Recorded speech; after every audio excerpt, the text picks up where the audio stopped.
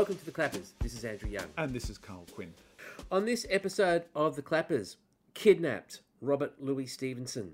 And because we're really keeping on top of what's going on, just out, fresh releases, David Copperfield. There you go. Bad Education, a film you can see with great resonance for us here in Australia. And sticking with the late 19th century literary adaptations. Of course. We're also talking War of the World.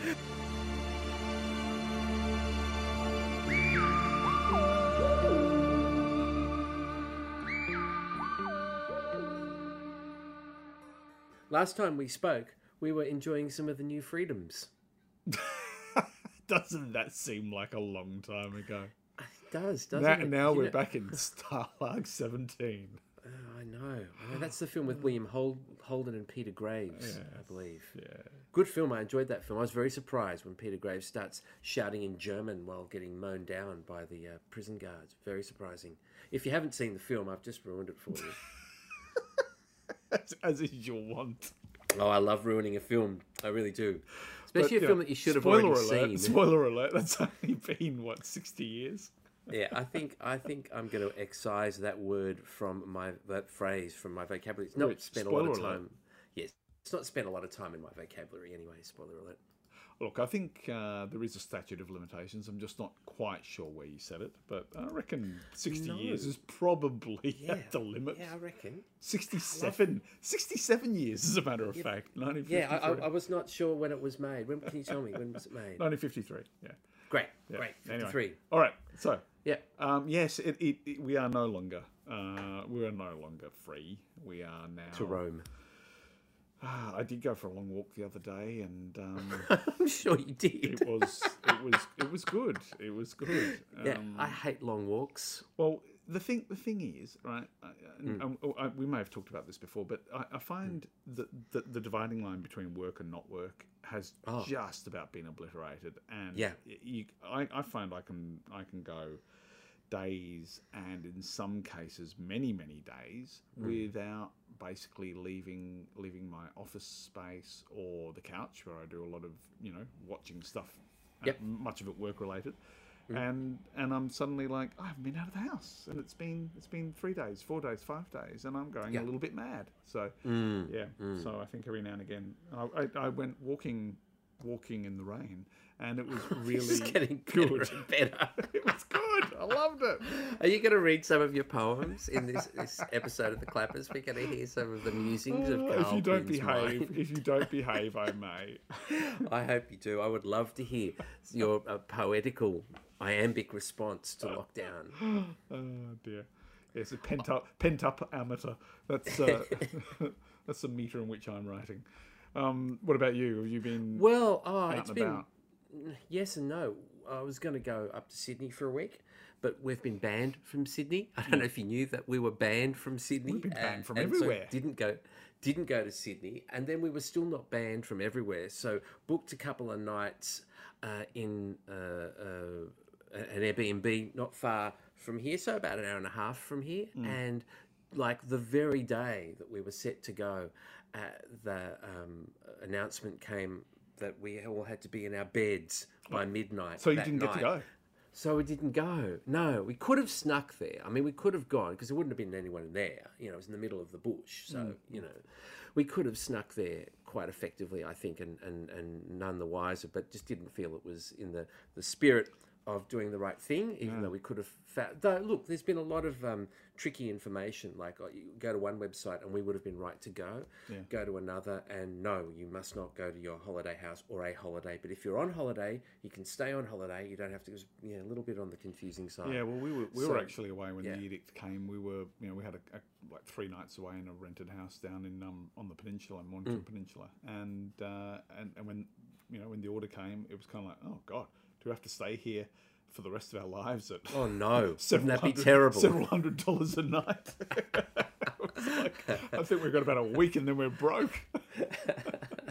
So no, we managed to sort of eke out our last day and then come home, and it was nice to have actually managed to like be somewhere else, somewhere that wasn't my house. Well, that was the for thing. 3 We've days, been in you know. our house, and I know this is the first First world world problem problems, yeah, I of know. problems. I mean, it's nothing to complain about at all, given what's happened in the Flemington and Kensington Towers, That's where right. what is supposedly a health issue becomes a police issue. And I mean, that was as shocking and surprising as it was.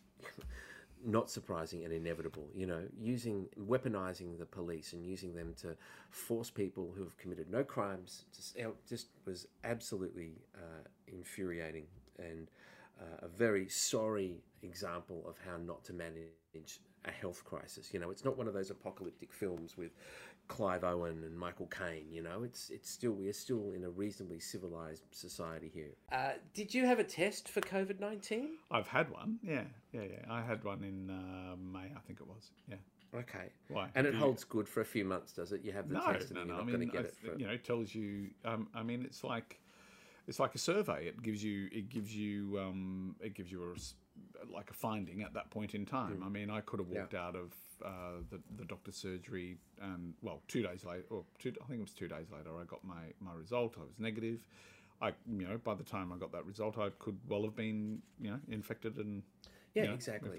I mean, no, it doesn't. It doesn't last. It doesn't have any lasting. I was being glib when I said that. In case you didn't notice, it's hard to see my facial expression doing it this way. We could do this over FaceTime or something. People have used that as an excuse. I don't think they should. I have also. It took me about, I'm going to say, 7 goes to get the COVID-19 test. It was not easy. I hope that doesn't mean you had the thing shoved up your nose 7 times before they got a sample, because that would have been unpleasant. We all went together, and we got to the shopping centre nearest us that was doing it. Lined up in the car queue, got to the point where you turn off to go into the car park, and testing closed for today. Oh, well, it was about 4:30. Okay, come back the next day, get into an even longer queue, get directed past the point where you go in to take your test, up and around on this massive maze, and I'm thinking, this is very odd. And it was in the morning, and a woman on the other side of the road yelled out to us, "Don't bother. They're turning everybody away." And I thought, hey, seriously? They were in the morning. They had a bank of about 1,000 cars doing these loops and circuits all around that they were just keeping in a holding pattern and not letting anybody in. It was amazing. And the day before, I'd rung St Vincent's. They said, "Yeah, come down. Nobody waiting, but they're not doing children." I said, "Oh, that's no good." And they said, "Well, the Alfred is. You have to make an appointment. Call the Alfred. No one's answering the phone."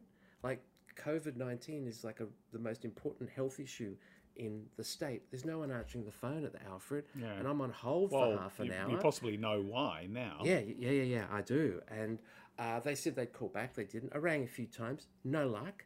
And so the next day, driving down Hoddle Street, and I see a tent with a COVID sign. So pull up, line up, great.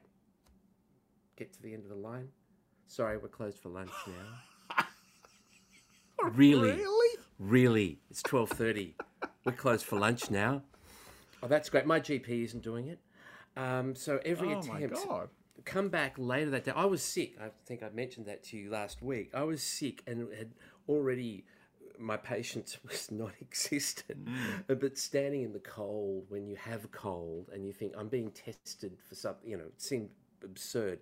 Finally, the second time round, we get there. And we're about to cross the threshold from footpath road to the actual building. So if they do close the gate, we're on the right side of the gate, right? And the security guard says, "I'm just going to let all these people in front of you." And I said, "You are not serious." It's a family of about 8 people. No, they weren't Roman Catholics. You can't be serious. Oh, yeah, they made an appointment. But you said you're not making appointments. You said don't make an appointment. We just turn up. What do you mean? And I kind of lost it a little bit, I have to say. Okay. And eventually, after an hour and a half of standing in the cold, and I'm very delicate, as you know, we did finally get the test. But did they tell us the result as they said they would the next day? Of course they didn't. Did they tell us the day after that? Of course they did. But fortunately, I was able to ring and I found out, and we were all negative. But it was a very difficult process, and I think a lot of people would have given up after the second or third turn and said, "I'm not going to do it, bugger you." And I think it's a shame that a serious hospital like the Austin hasn't got somebody to answer the phone or hasn't got a system in place to test effectively or to take messages or record and call back, or it was like trying to get onto Centrelink, frankly. Something I fortunately don't have to do, but I have heard is just about an exercise in futility. Have you been spending your time leisure-wise, Andrew? I've watched a few films. I've read books at the London Review of Books. I subscribe to, so I'm very, very fortunate in being kept up to date with everything that's happening in the 19th century. You're the first to know. I'm the first to know. These locomotives, I don't know if you've heard of them. They're like an iron horse. Dickens something. Dickens. So I read a book by Robert Louis Stevenson called Kidnapped. Have you heard of that book? I don't think I've ever read Kidnapped, but I do remember reading with such great pleasure Treasure Island to my kids, and it is it's a treasure trove of possibilities in terms of accents. It's like, lots of voices.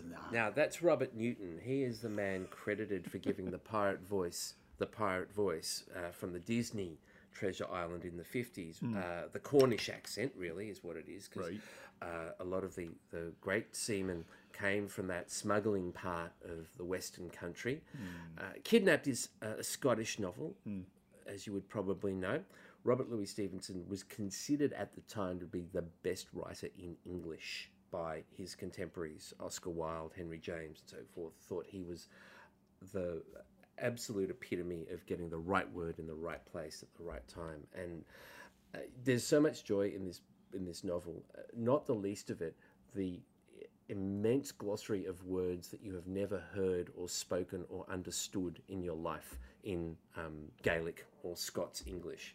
It's full of the strangest words. And fortunately, my edition comes with a glossary at the back and also a gazetteer, because it's a travel novel as well. It starts in the west of Scotland and goes into the islands to the west and then back across the Highlands. It's a story of a kidnapping. In fact, I think kidnap's probably the wrong term. It should be called flight from the Camerons or something like that, rather than kidnap, because there is a kidnapping. The main character, David Balfour, is kidnapped, but he escapes with the help of a dashing fellow called Alan Breck Stewart, who, as you would guess, is on the side of the Stuarts. This is around the time of post-Culloden, and Bonnie Prince Charlie is in France, and the Camerons siding with the English, and the Stuarts are still holding out hope for the king across the water to return. So it's against that backdrop, but it's full of adventure and excitement and great writing, if you like great writing. Robert Louis Stevenson would even counsel other authors on how they should write and words to avoid. He sent a letter to No wonder you like him. He sounds a lot like you. He sounds like me, doesn't he? Well, he's like me in many ways. I'll tell you another way privately and another way publicly that he's like me. He sent a letter to Edmund Goss, who wrote a great book called Father and Son, about his father, who humiliated himself by claiming to have found geological evidence that the Earth was only 2,000 years old. He faked up geologic evidence to prove that the Earth's age accorded with that of the Bible. Before that, he was a great naturalist and sea biologist, Philip Goss. Edmund wrote the book Father and Son about that, which Peter Carey used as source material for Oscar and Lucinda, the first part of Oscar and Lucinda. Now, he told Edmund Goss, you should never use the word noticeable. Never let me see you write the word. It is notable. Noticeable, not a word. And I love people who say things like that, who say that's not a word. Except that's my kind of person. Noticeable is a word. It's just a very different word to notable. It means something entirely different. Of course, speking to a man... As you walk down the street wearing your feathered hat and your ostrich feathers, you're very noticeable. Yes. Yes. You look notably foolish, but... See, this is why you're the right man to talk to about this. Equally pedantic. Your pedantry does not eclipse mine, but it reaches a zenith very close to mine in a sense. So it's a great book. It's full of fun and adventure and excitement. And what it's also really good for is it conveys suffering, hunger, cold, heat, wet. Like real, like we talked about Wake in Fright, the film, how you get that awful sense of oppression, of meteorological oppression from that film. It's the same in this book. Something that you would, I'm sure, appreciate is the fact that for pretty much the entire book, poor Davy Balfour eats nothing but some kind of oatmeal gruel paste. There's barely any food in the book at all. He's constantly hungry, and when he is given anything to eat, it's this awful oatmeal-y. I mean, it's probably a great delicacy in Scotland, but to the Australian palate, the one relief is when a character, a leader of a clan, is in hiding and he's cooking. And I forget the Scottish word for it. It's a lovely word, but it's basically rissoles. He's cooking rissoles on the pan, and it's the only time anything that resembles any food that you or I would recognise appears in the book. But alas, Davy is once again suffering from some terrible fever and sweating and sick, and doesn't get to enjoy. People will think it's a kid's book, and it did appear in a boys' adventure or a magazine called Young Folks, is when it first appeared. But it's not a kid's book at all. It's full of violence and depredation and fear and suffering, and even more surprising, the way it does not end the way you expect it to. Davy Balfour is... In this instance, I'm going to actually make the plea for spoiler alert. I'm not going to say how it ends. I'm not going to say how it ends. But when you get to the end... I know we've had about 160 years in this one. We have had a long time. A person might expect it to end a little differently. It doesn't end in a completely unsatisfactory way at all, but it's not exactly what you expect. I heartily recommend it to the person sick in bed. Robert Louis Stevenson was a very sick man. All his life, his childhood was spent, not unlike Patrick O'Brian, in bed with sickness a lot, and he was, forced to use his own resources, and he wrote books as a little boy, and was ill and would move place to place trying to find somewhere with the climate that would suit his very poor and delicate lungs. He died. I think he was 44, opening a bottle of wine. The cerebral hemorrhage is what was presumed to have killed him. Great friends with Henry James. So he didn't even get to drink the wine? Didn't get to drink that is tragic. wine. That is tragic. Wine. He lived at a time when people thought tobacco smoke was very healthy for poor lungs. Help clear the lungs. Clear the lungs, yes. So, now, I want to jump in here and talk about a story of similar vintage. The personal history of David Copperfield, Armando Iannucci's new film. Yeah. Which of course, sadly, people in Melbourne cannot at the moment see because it was getting a cinema release. Yeah. And of course, how it's in the cinemas, but we're not. So, but people in the rest of Australia can see it. My boyhood days seem now like a scarcely believable fiction. London is full of wonders and wickedness. And it's ours, David, to go wherever we choose. Well, I'm not down there. Creditors make that road impossible. 2 tailors and a most unreasonable muffin man. Copperfield! Your mama is ill. How old is she? Very ill. Very ill. Very ill. Very ill? Dangerously ill. She's dead. We're very sorry. It's an adaptation of Charles Dickens' novel, obviously, and Armando is the guy who made In the Thick of It. The Thick of It, In the Loop, Avenue 5, the space thing that's on TV at the moment, The Death of Stalin. So, if you're familiar with his work, you'll know that language is such a vital part of his interest, and he's funny, right? He's very funny. Yeah. So this is probably Dickens's most personal novel in some ways. I mean, I think there's a lot in this that is drawn from his own life story. The sort of the experience of working in a boot blacking factory, of childhood poverty and deprivation and so on. So Dev Patel plays David Copperfield certainly as an adult in this, and obviously Dev Patel is of Indian parentage, and so you've got a brown-skinned David Copperfield, which is remarkable and not remarkable. It becomes very quickly not a thing. It's the most. I think it's the boldest piece of sort of colourblind casting I've seen. You'll have parents of a character who are of different ethnicities that is not reflected in the younger character, and you kind of go, well, whatever, all bets are off. You're not. I did comment to my wife that's like, that's the best example of colourblind casting I've ever seen. She said, well, it's not 100% colourblind, and I said, what do you mean? She said, well, if you're going to do completely colourblind, then the young version of the character and the older version wouldn't need to look the same at all. They could be different. And I was just like, oh, yes, but that might be really, really confusing for people. They could all be in tracksuits and not have to worry about that costume. Indeed.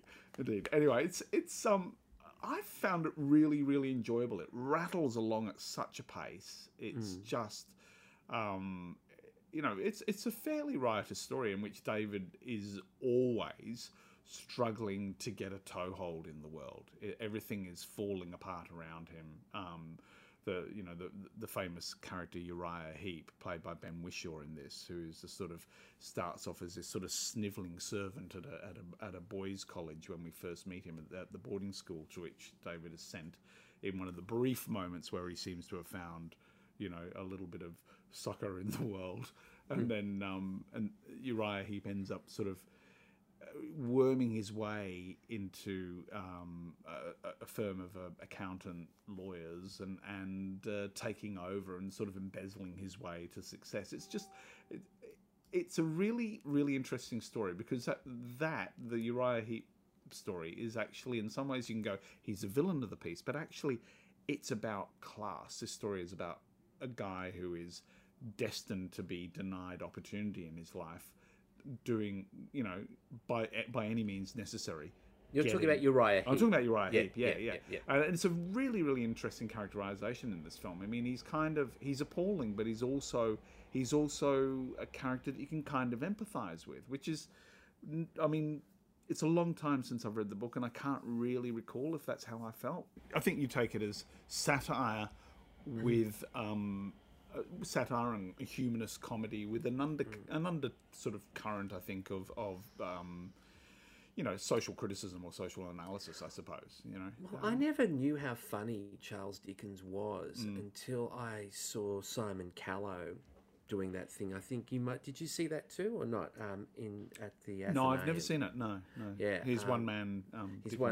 Dickens thing was really good, but it was really funny, and I thought, well, that's good. He's being Dickens, and he's making it funny because he's that kind of actor, But then I heard him reading from Pickwick Papers, and it was hilarious. I haven't laughed like that at anything that I've read in Dickens. And all credit to Simon Callow. He's fun and an excellent actor, but Dickens has to accept a lot of the plaudits as well for being, and I just didn't, I was young when I read a lot of that, and it just seemed frightful and terrifying and mean and nasty. It didn't seem funny to me at all, but as a man who has grown into somewhat of a misanthropist himself, or misanthrope, I laugh now when I read Charles Dickens. Well, this is definitely, it's got its dark elements, like the young David's mother remarries a fellow called Murdstone.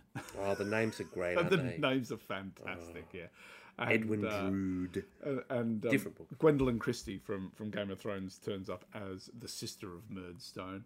And it's like a fantastic cast. It's Benedict Wong is the guy who plays the accountant, Mr. Wickfield.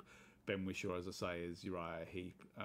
Tilda Swinton is in there as this sort of wealthy aunt, but completely dotty Betsy Trotwood, who has this permanent house guest / maybe lover, played by Hugh Laurie. Great. Hugh Laurie and Tilda Swinton together at last. Together at last, exactly. Exactly. It's just a really, really great cast. Well, he was in Veep briefly, Hugh Laurie.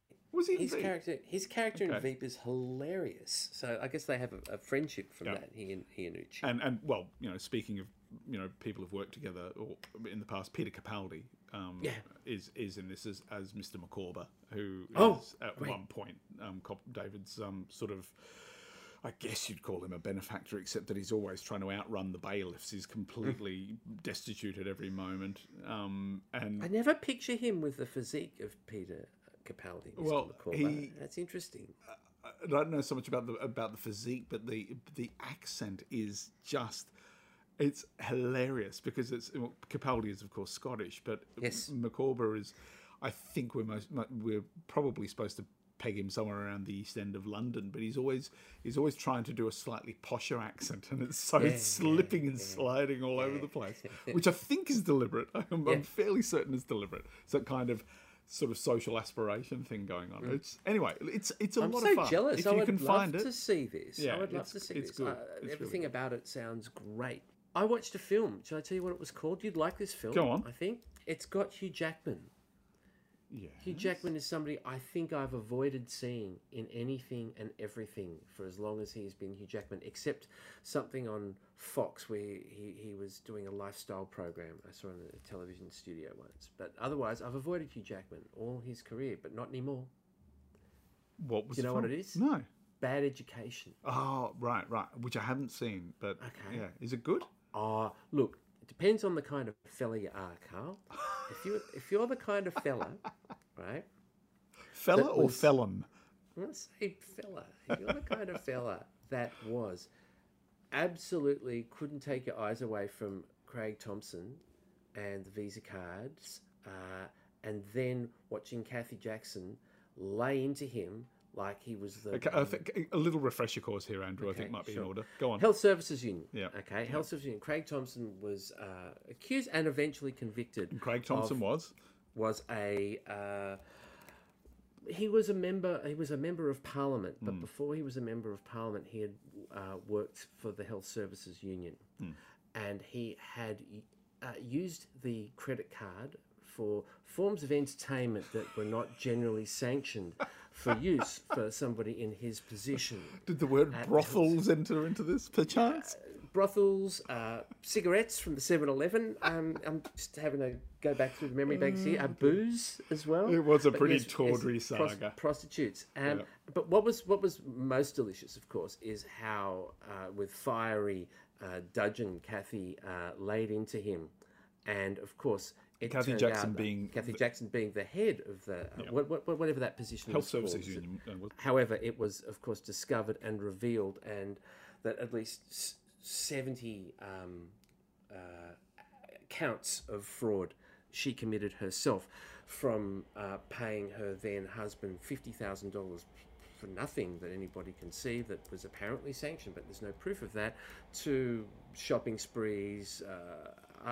House renovations? Home renovation. So basically, only now I think of the charges actually it's been going on for a very long time, and there is, if people are interested in corruption, if people are interested in people with clean fingers or apparently clean fingers, denouncing those with dirtier ones, then turning out to not have such clean fingers themselves.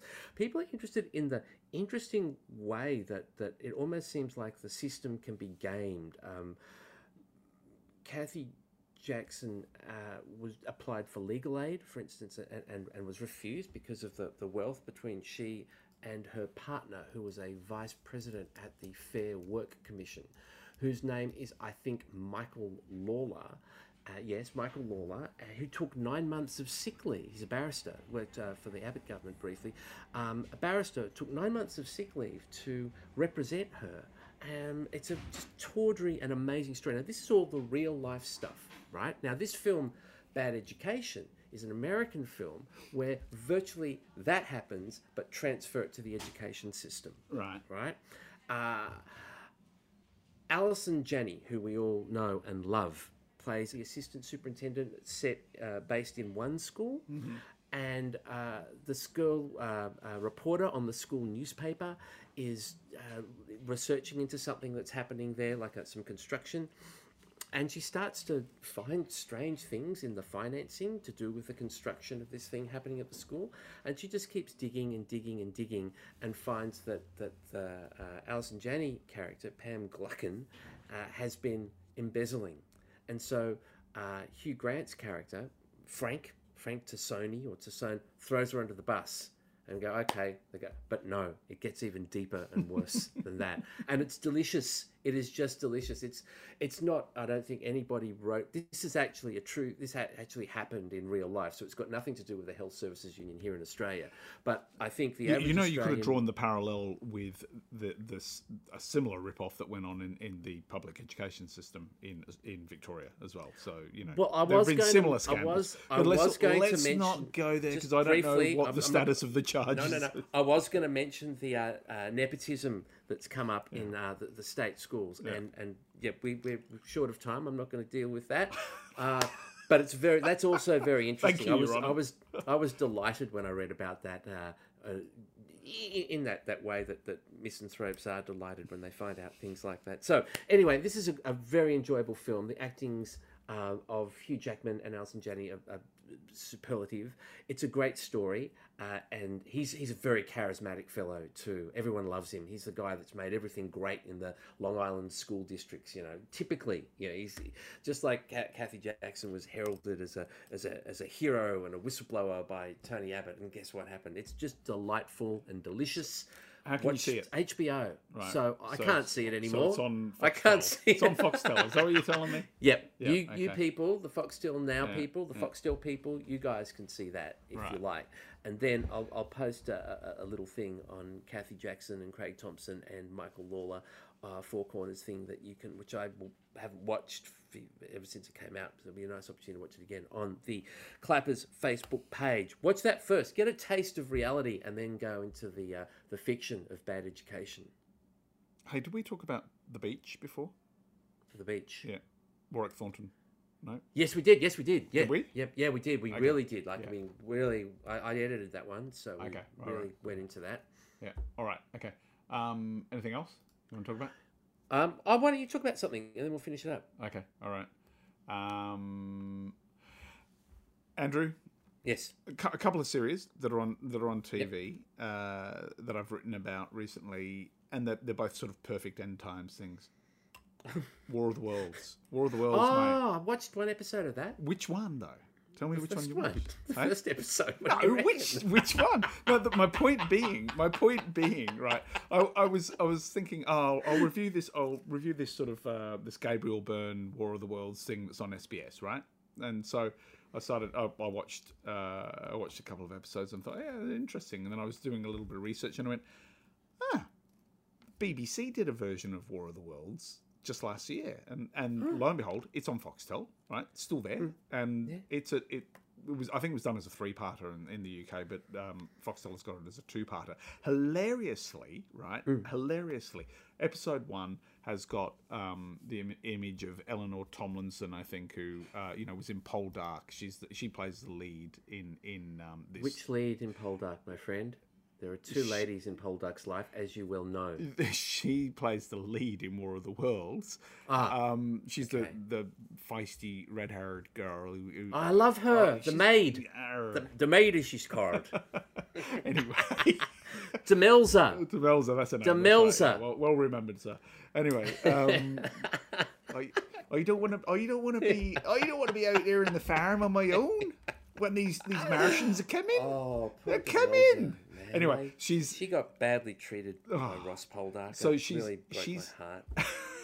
she's called Amy in this, and she basically plays the role of the narrator from the novel. It's set in 1906 or thereabouts is where it starts, and the Wells novel was written in 1897. It was it was meant to be a current thing. So they've kind of moved it slightly, and I'm not quite sure of the logic in that, but I have my suspicions.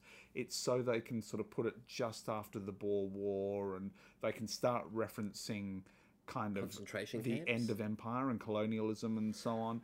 Okay. And they can have vaguely modern weaponry, right? So I kind of think there's a bunch of things that are going on there. But she basically plays the narrator role, and the narrator well, it's a long time since I've read the novel, but my recollection is that it is either a male or we understand it to be a male.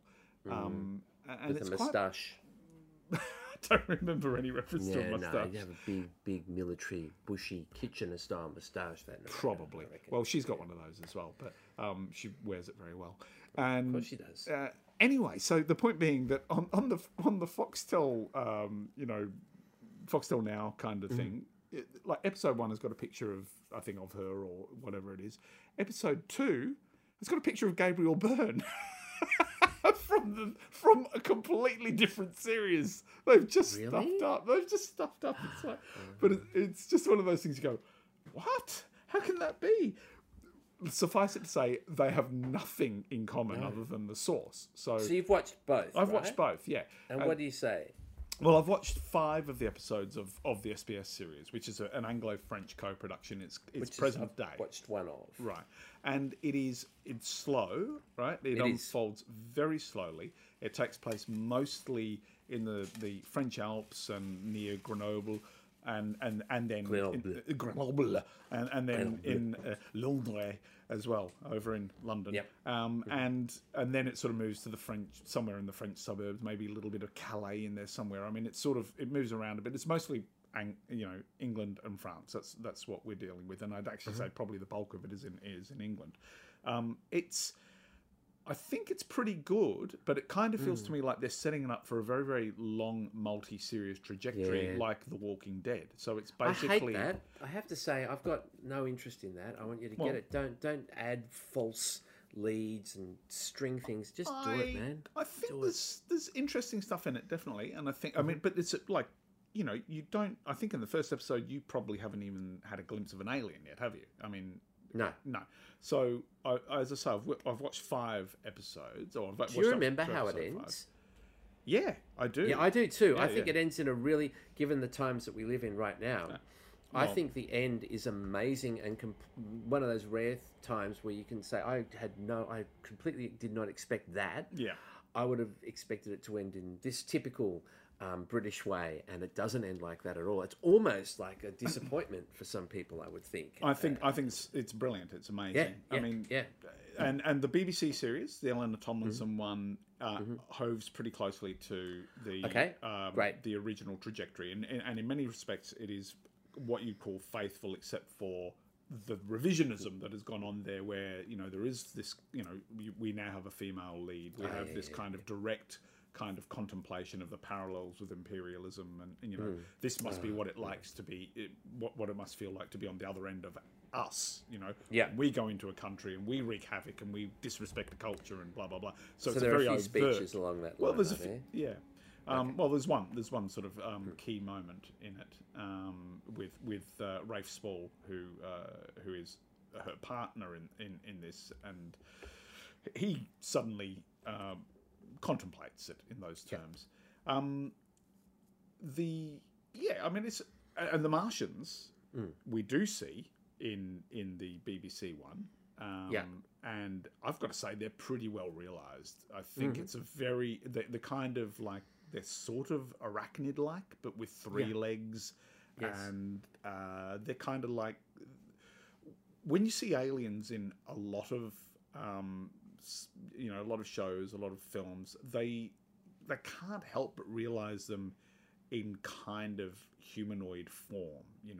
Even if their faces and they've got weird gills and things, they're still standing upright on 2 legs with 2 arms, and that's a natural result of the fact that you've usually got humans inside a latex suit, right? These creatures have no relationship whatsoever to anything we understand as something on this planet, really, and I think that's great. I like that. In the SBS one, I won't say too much, but their robotic form with an organic element, and I think that's pretty cool. I think that is a really interesting development.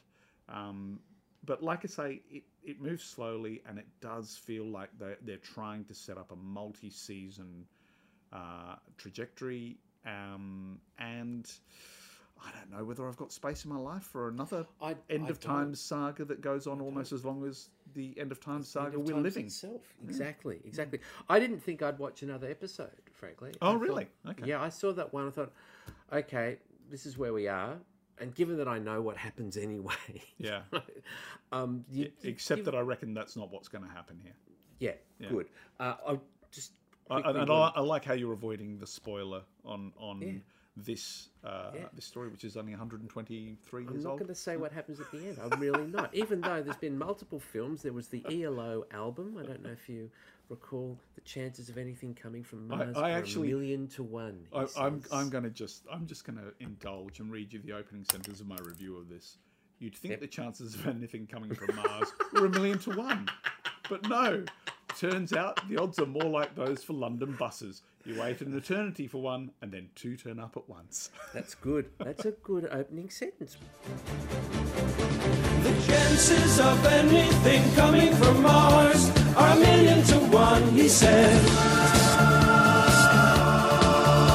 The chances of anything coming from Mars are 1,000,000 to 1, but still they come. There have been no good films of Kidnapped, sorry. They made one with Michael Caine where he was far too old to play Alan Breck, and it was cheap, and there was another one that also looks kind of cheap and by the numbers, which is fine. Sometimes you just have to be satisfied with the book, unlike War of the Worlds, which has had 1,000,000 adaptations.